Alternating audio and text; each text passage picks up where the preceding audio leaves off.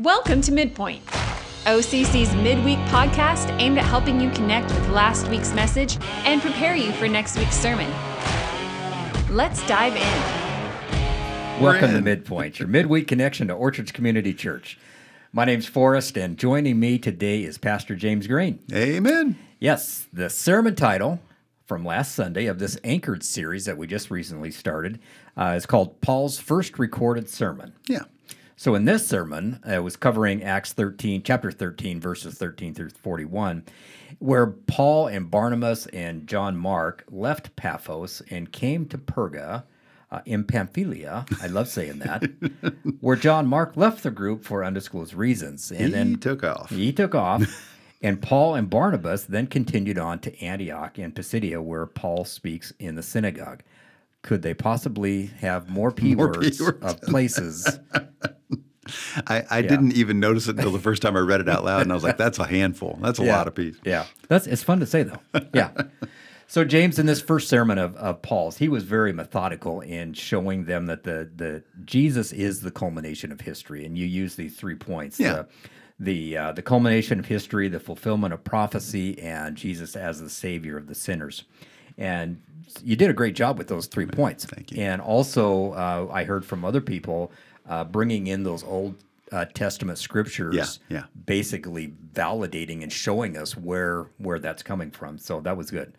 But James, was there anything that you really wanted to speak a little bit more into but didn't have the time or not in the right place? No, and that's a tough one. This was a tough week, as you know, sitting in meetings to try and work in all the things that we had planned. And we're typically planning services that are hopefully around 70 minutes. And so just getting everything in was tough and a big chunk of scripture to walk through.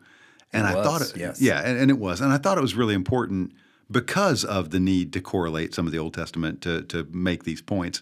Again, I doubt Paul wrote a sermon outline for his sermon, nor do I think he wrote a sermon. I think he just started talking. He just started talking. And this is what came out.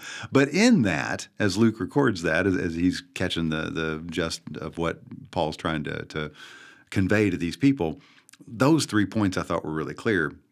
I love to teach that way. I'm on record that way. That's probably my favorite way to teach, is literally just read a verse and go, hey, here's what that means. And then read the next verse and go, hey, here's what that means. Right.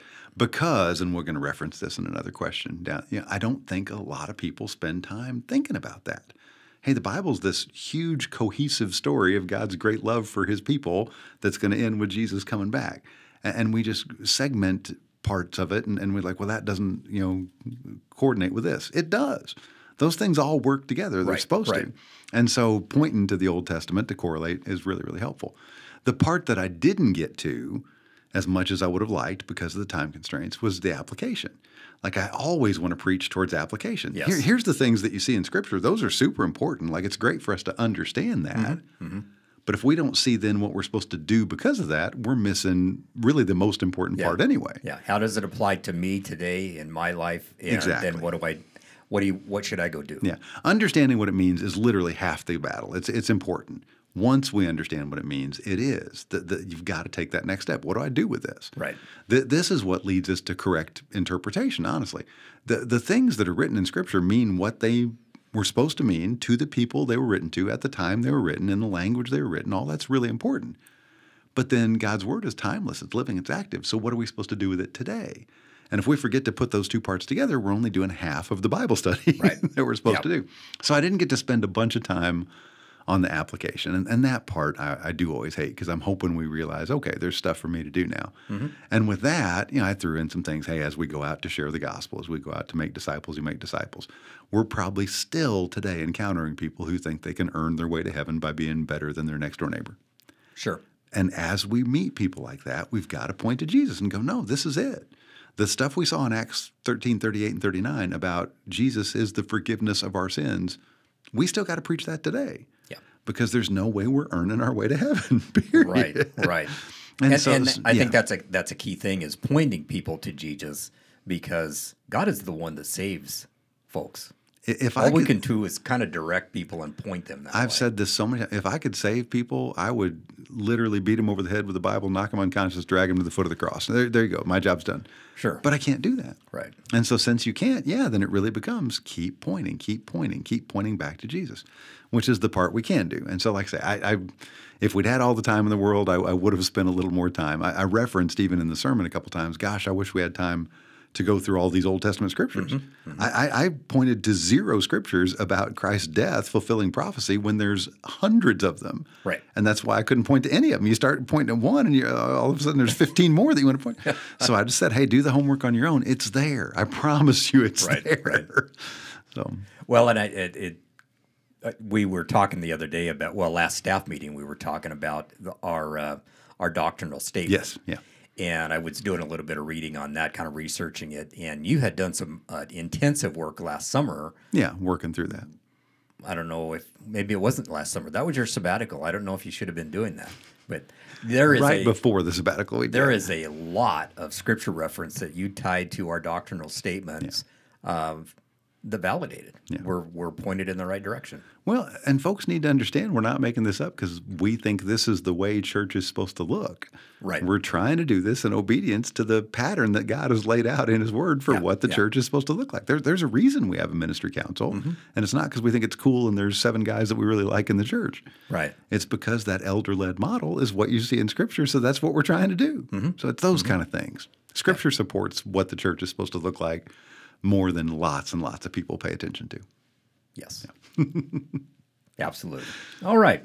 So on to some questions here. Yeah. First one, the person had actually handwritten out a midpoint question card. We love it when you do that. Love it when you drop those in the box. We had a couple. So the question is, during the sermon, reasons were given possibly why John Mark left and went back to Jerusalem. Yeah. He says, I would like to think he went back being called by the Holy Spirit, ? Yeah. I'd like to think that too, but I don't think that. and in that, I think that's a great question. I truly, truly believe that's wonderful. There are so many times in this life where we do stuff and it is truly against what the Holy Spirit would have us do. And then God, being sovereign and knowing how everything is going to work out, still directs us and guides us towards, no, this is the best thing for you. I just don't believe in my heart that John Mark left for the right reason. I don't believe that he was like, well, I think the Holy Spirit's calling me back home. I really don't. But that's just me because truly God's still sovereign over the whole thing. Right. I left out several plausible reasons for why John Mark might have left. And one of them I think makes a lot of sense. And I didn't have near time to scratch the surface of this. But John Mark went out as a guy who maybe wasn't on board with the idea of Paul sharing the gospel with Gentiles. And maybe that was the reason that he went back. Sure. And there's actually scriptural credence to this. We're going to get to Acts chapter 15 in the Jerusalem Council where they're like, hey, let's wrestle this to the ground. Let's settle this debate. Right. Should the gospel go to these people? Well, maybe that whole Jerusalem Council happened because John Mark said, I'm out, and went back to Jerusalem and told on Paul and Barnabas. It's like, yeah, these guys said they were going to share the gospel with Gentiles, and they really are. Yeah. And so that's a big one. That could be the reason John Mark left.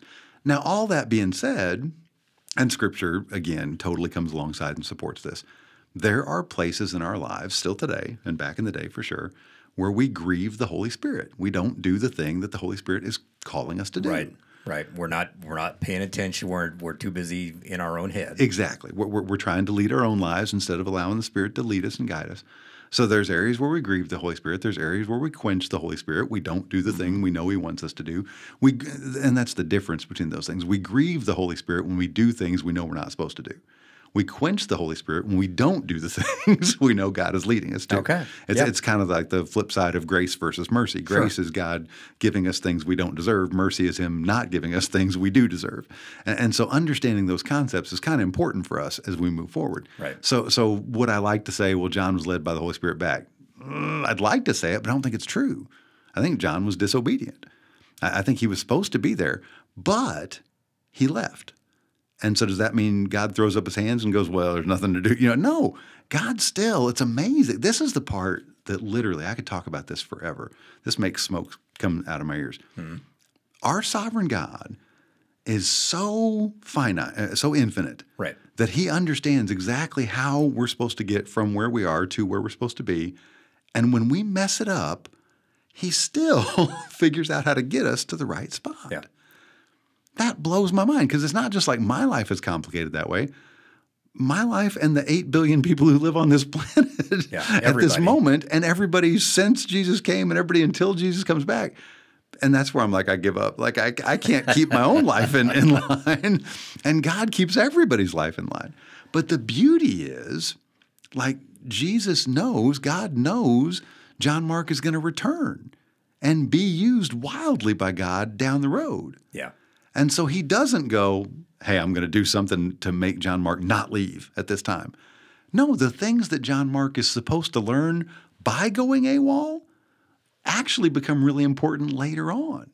And God knows that, and you and I can't. But we are so finite, we can't get that. Yeah. If you want to track John Mark's life, which is really, really kind of fascinating, a lot of people early on said the Gospel of Mark probably shouldn't have been canonized because it was just a repeat of the things that were going on in Matthew. I think when you study it, you're like, no, it was for a different audience, for a different purpose.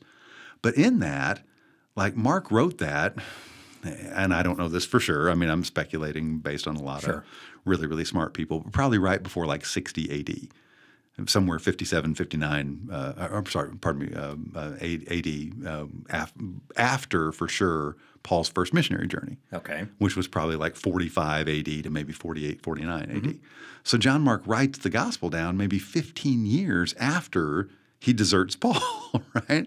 So what happens in that 15-year time span? Right. He grows. He starts to realize, hey, the gospel is supposed to go to everybody.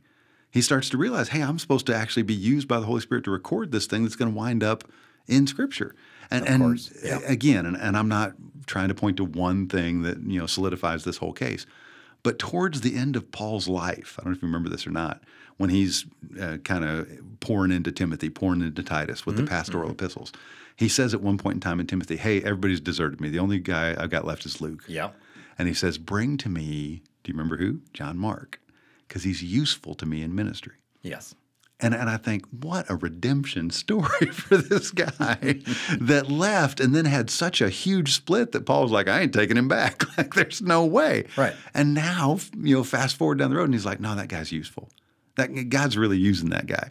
I'm like, that is a phenomenal redemption story that we spend very little time with because it gets one verse in the New Testament. Right. And that sometimes we don't realize those things that tie together that are I'm thinking about while you're talking, I'm thinking about when you're in a movie theater and you're watching the movie on the big screen, it's widescreen, it's got all the nice Bose sound, blah, blah, blah. And then when you go home a year later and you watch that same movie and it's on your TV. It's not and quite you don't have the widescreen. Yeah. So you don't see all the stuff that's happening on the periphery. Yeah. Kind of like in God knows what's happening and he's in control of this and he's gonna get his kingdom built one way or the other. It's gonna happen. Yeah, that's the beauty of God's sovereignty. That there are things that we're supposed to learn by messing up, by making poor choices and wandering off the path. And because again, the final point on the journey, the destination, is not really the destination. The things we learn on the journey, right? The ways we change and grow and become more like Christ. Right. And a lot of times we won't learn those lessons when things are smooth sailing and we're just heading straight towards where we think we're supposed to go. Yeah. Yeah. We learn those lessons in the trials. We learn those lessons through disobedience. We learn those lessons through all these things that God wants to use to make us more like Him. And so John Mark got to experience those. Do I think he left because he was called by the Holy Spirit? I don't. But I think it's a great question to ask because the Holy Spirit is still intimately involved in every part of that process. Sure. And maybe he made a mistake. Ultimately, that was resolved. Well said. Well said, yeah. I don't know. There's no way I can know this. But do I think John Mark messed up? Do I think he shouldn't have left? Yeah. Yeah. But because he left, we wind up with this incredible story of a guy who was restored to ministry. Well, who does that remind you of? That's Peter's story. Peter's a guy who never should have denied Christ 3 times but he did. Considering, yeah. And then what happens? He becomes Peter. He becomes the Apostle Peter. And so in that, there's something I think where we just have this incredible rush to delegitimize, to say, well, that guy could never be used by God because he made this mistake or he made, And the reality is everybody can be forgiven sin. Right. What do we have to do? We just have to confess the sin. Sure. And move forward. But the thing that I was told many years back, and of course I've been in was in sales most of my adult life. Yeah. And there's some rejection there when you're going to talk to people. But the thing that I learned was don't be afraid to make a mistake. Yeah. It's gonna happen. Just go do it. And now that I'm more into Scripture, more understanding of what God's trying to teach us, that would be a key point. If I was going to tell somebody, don't be afraid to make a mistake. That's where you learn. Still valid. No, that's exactly where you learn. And that's what God's going to use. He didn't use the perfect people that were, ultra wealthy and all. He did some, but he used he can the use carpenters anybody, and the fishermen's and and all of that. You see immediate ramifications of this even on the second missionary journey. Because as John Mark comes back and Paul goes, I ain't going to take him, what happens? Now, instead of one group going out, two groups are going out. Mm-hmm. And so legitimately, the gospel is being spread even more effectively. Right. Because of John Mark's deal. So God has got this totally. Yeah.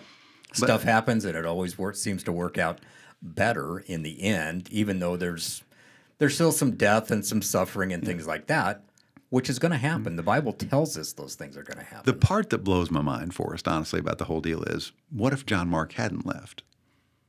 God still was going to make all this happen. He just would have had to maneuver and move other things. And that's the part where, in our finite minds, I'm just like, I can see the smoke rolling out of your ears right now. How does he do that? Well, he's God. and this is the thing. We're not supposed to try and put him in a box. He's going to accomplish the things that accomplish his will. Yeah. Period. Sure. And that is literally, you start throwing up your hands and going like, I'm not going to figure this one out. I'm just going to trust that God is sovereign and he's got it all.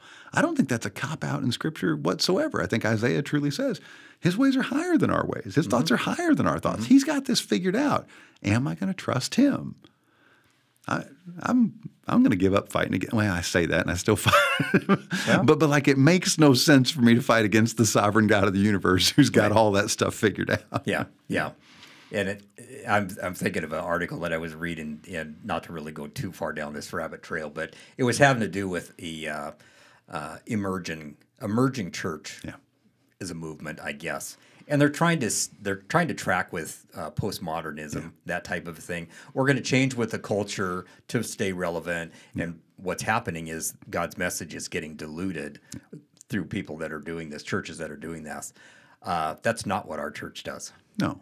We still speak out of the Scripture. We will break it down and we will explain. We'll give references just like you did here, and show God's path. There's danger in that emerging church movement, and it's been active for 20 years probably in that. And a lot of people really try to pull Paul into that movement. And there's this new theory on Paul and what he was actually trying to accomplish. He literally was just doing what he says in Corinthians. To win the weak, I became weak. I became all things to all people. Mm-hmm. Not that I would water down the gospel, because that's not what he says. Exactly. I became those things so I could win those people to Jesus. Yes. And if we have that, I mean, if I throw stuff in, I made a Van Halen and Sammy Hagar reference. I do that just to make sure folks are paying attention, not tuning me out. None of those things dilute the gospel. Those things are just designed to draw people back in and go, do we really understand what's happening here? And that's the difference between trying to be true to Scripture versus trying to water down Scripture. Right. And I would just invite anybody listening today, and if you ever think we're even close to watering down Scripture, you got to come call us on it, because that is not what we want to do whatsoever. Yeah. We want to be so true to Scripture. But that being said, we can still appeal to the different generations, and we're trying to. Right. Yeah. But we're not in the business of tickling the ears. Exactly. No, you can't change or alter the gospel in any way. Yeah, yeah. So when all the folks in the listening world out there, just remember when you are hearing this type of narrative, or you're reading articles or whatever the case might be smart enough to look back into Scripture, make up your mind. Kind of like the women's ministry has a couple of Bible studies going right now, and they are encouraged not to Google to find the answer. Yeah. Figure it out. Think about it. So she's trying to teach the reader how to think for themselves, work through Scripture, see what God has to say through that verse to you. We've walked a long way down this path, but I think this question is a great question. So thank you again, folks submitting questions in. There's a nature of Bible study where if we truly believe God's Word is inspired, then we don't. And I'm not, please don't hear me on this, I'm not knocking anybody who uses study Bible or commentary. I use them every week. Right. There's a point where you go, I'm going to read that, and if I don't understand it, I can literally pray. And I can ask God, hey, would you explain that to me? Would you show me what is going on there? Right. And because it is living and active, he can. I 100% believe he can, and I know it's happened for me. Now, that being said, is it helpful to have a study Bible? Sure. But I think the rush that we have is, well, I read my study Bible, and so I read it, the verse, and I go, I don't know what that means. And I immediately jump down to the study Bible, and I learn what somebody else says it means, and I go, okay, great, without ever actively engaging in it and processing it. It's not a great question to go, what does that verse mean to you? Because that's not all that important, honestly. Let me rephrase that. How is God speaking to you through that verse? That's an important question 3 or 4 questions down the road. But if the first question isn't, what does that mean to the people it was written to at the time and place it was written, then we're really off on a bad path. Sure. We have to know what it literally meant before we can go, okay, now how does that apply to me? Mm-hmm. And so again, I don't trust feelings. Like, I don't want to be in that spot. Well, here's how that makes me feel. Well, that's great, but that's not what it means. That's just how it makes you feel. That's true. Yeah. So those things, learning correct Bible study methods is really, really important in that. So we went far down that path, but that's still a fun question. Yeah. All right. Let's move on to question 2 before we just literally run out of time. Question 2. I heard you mention Anno Domini, meaning the year of our Lord, or the birth of Jesus. And it's fascinating to me that every time someone mentions the date of their birth, they inadvertently focus on the existence of God in the flesh.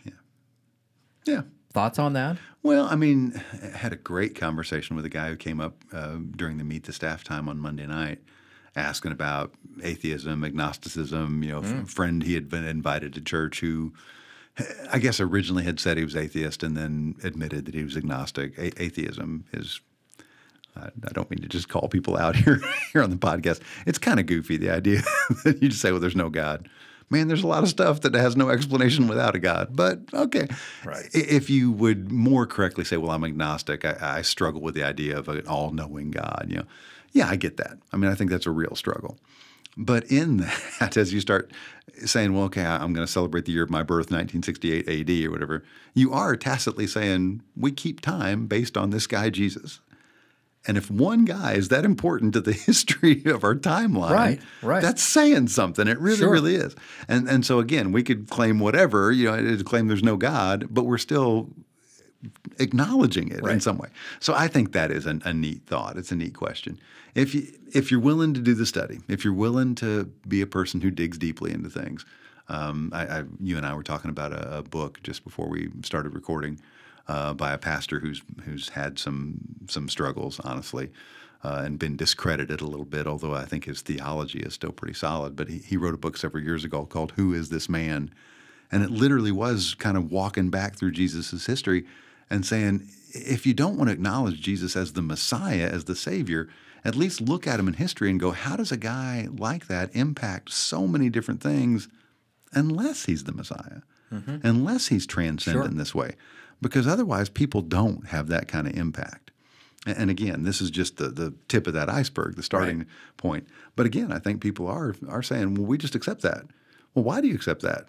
Because historically it's been proven to be pretty accurate. Right. And I guess the pushback you get on that, I don't know how much study you've done into that, the timeline's probably not actually correct. Like when Jesus was born was probably somewhere like 6 to 4 BC. Right. And so the timeline probably isn't exactly correct. Right.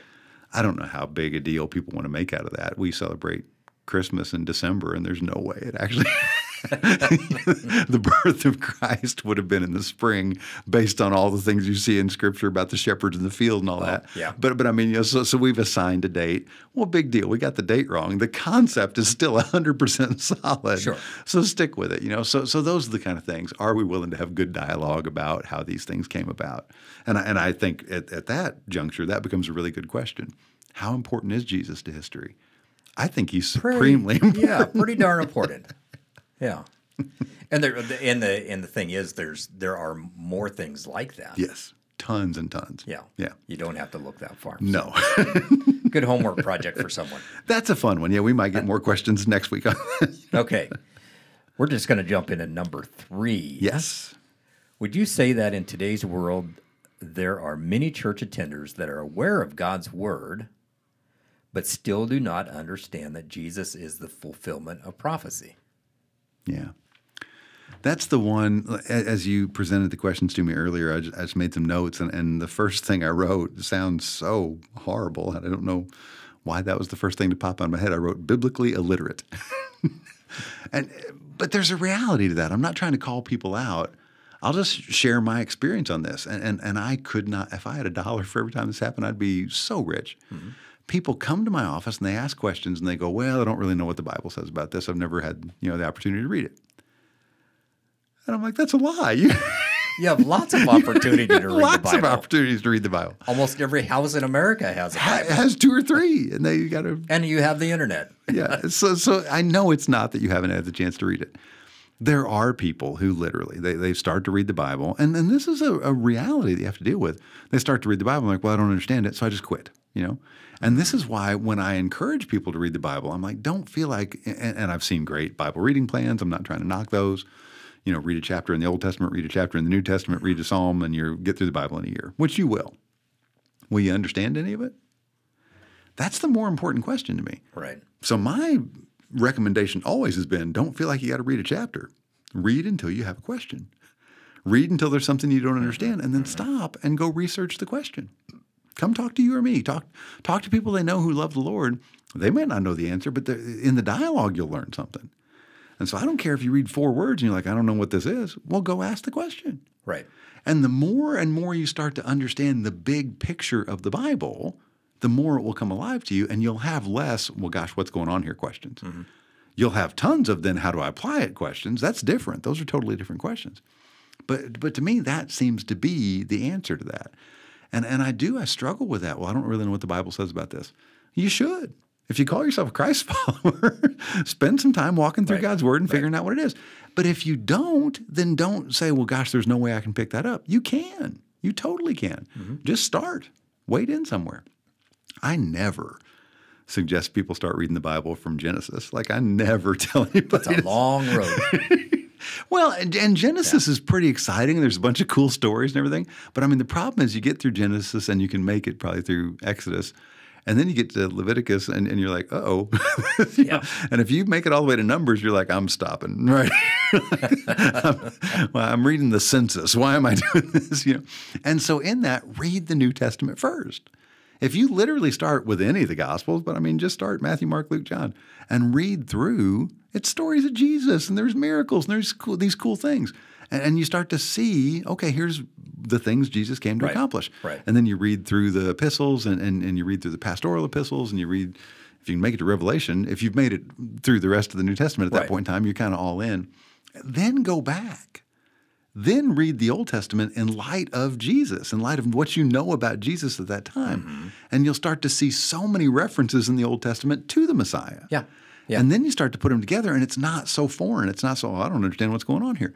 You do because you read the Old Testament in light of the New Testament. Once you do that, you can start putting the pieces together. Mm-hmm. Is the history hard to put together sometimes? Yeah, it still is. But, I mean, you can paint broad brushstrokes and get an idea. I mean, Paul's sermon didn't include all the detail, but it gave a really good overview of, hey, here's exactly what's going on. And in that, you start to pick up patterns, So once you do that, it really does become, okay, I think I get what's up. Mm-hmm. There's this plan that the God who created everything has for me to be restored to him so I can have an eternal relationship. Start there. Start super big picture. And then just start working your way back. Well, and the beauty of it is in the beginning of the New Testament, the first few books, you're going to read essentially a lot of the same story. Exactly. Yeah. In a little bit different viewpoint. And that's a way a lot of people will learn through that repetition in a little different way of seeing it. And then you just can kind of continue it on and you start tying in some of the loose ends there. Well, one of the to the scope of the question, which I really appreciate, do people read the Bible and not understand the notion of fulfilled prophecy? I guarantee they do. And sure. Dear goodness, the first couple of years I read the Bible, I didn't. And I was in love with Jesus. I met Jesus through Young Life Ministry and really in love with this idea of a Savior who could save me from my sin because I was just mired in horrible sin. And the idea of a God who would love me, forgive me, bring me into the family was phenomenal to me. I didn't understand a thing about prophecy at the time. So it wasn't really until you start studying, you're like, okay. But once that happens, then you do start to realize, and it provides this great base for you to go, well, this stuff's real, not just because I existentially believe it or whatever, right. but because if you study history, you can't make these kind of predictions and then have them come true without a sovereign God being in charge of that. Nobody's that lucky. Exactly. You don't make that many good guesses, And so in that, it starts to then correlate, and you're like, oh my gosh, this is incredible. There's a zillion illustrations, and I've heard the one you could pile, silver coins, 3 feet high in Texas and go through and mark one with an X, and the opportunity to say you could prove a prophecy out of the Bible. It would be like going into Texas and wading in and finding that one coin. And there's hundreds of prophecies that are fulfilled in Scripture where you're like, there's no chance. There's literally zero chance. And yet they all happened according to history, not just according to the Bible. Exactly. According to recorded extra-biblical history. Yep. And you're like, at some point in time, you're like, okay, I'm going to quit arguing against that. Because some people just like to argue. Well, they do. If you want to disprove Jesus, all you got to do is leave a bunch of stuff out. I mean, it really just don't do the research and go, well, I don't believe it because. Which we hear way too often. But that's not an intellectual debate. That's just you arguing the position you want to hold. Right. And that makes no sense. No. If you're really willing to dialogue with people, Lee Strobel is the famous, and I like Strobel a lot from what I've read of him. But he was an investigative journalist or an investigative reporter whose wife accepted Christ. Yeah. And he was like, well, I'm going to set out to disprove this. And this is a guy who was maybe the most well-equipped ever. I mean, like he was an investigative journalist is what he did. And so he started down the path. I'm going to interview people. I'm going to read the sources. I'm going to do. And what did he do? Within a year, he professed faith in Christ. Yeah. Because he realized all the stuff's real. And God got a hold of him. And now, dear goodness, he's a world-renowned speaker and written all these phenomenal books. If you really are willing to do the work, right.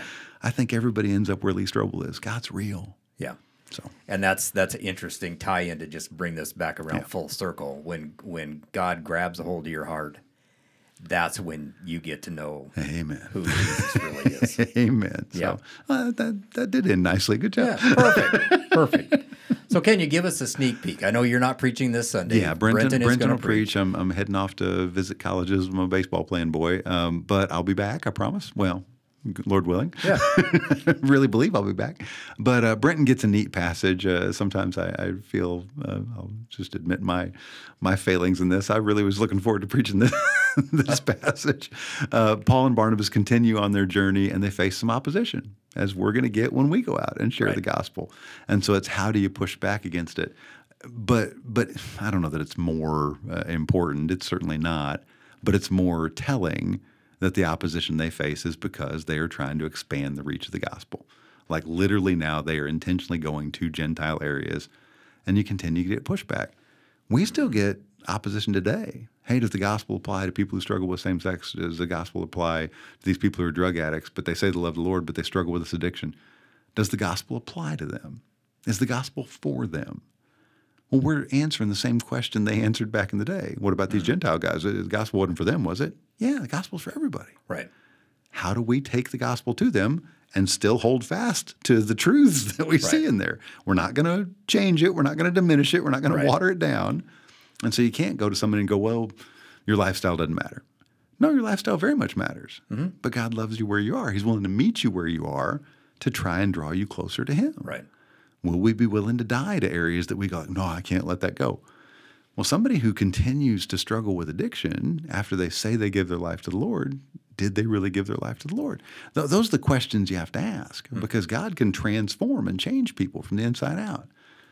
And it happens with the Gentiles in this passage. And again, how Paul and Barnabas deal with it is great and a good primer for us to realize how we're supposed to do it even today. Right. So very, very exciting passage. Be praying about that. Do we realize the gospel extends to everybody? Right. Amen. Right. Perfect. All right. Well, that is all the time we have for Midpoint this week. We hope you enjoyed this week's broadcast. Yeah. So if any of you would like to send in questions or thoughts into the show, again, you can drop a card in the Midpoint box just in the foyer of the church on Sundays or Mondays, or you can email or text us. The web address is occpodcast@lewistonocc.org. Be sure to join us in service this coming Sunday at 9 o'clock and at 10:30, as well as Monday night at 7 o'clock. And we hope to see you all very soon. Be well and know that you are loved by God and all of us here at Fortress Community Church. Love you guys. You got it.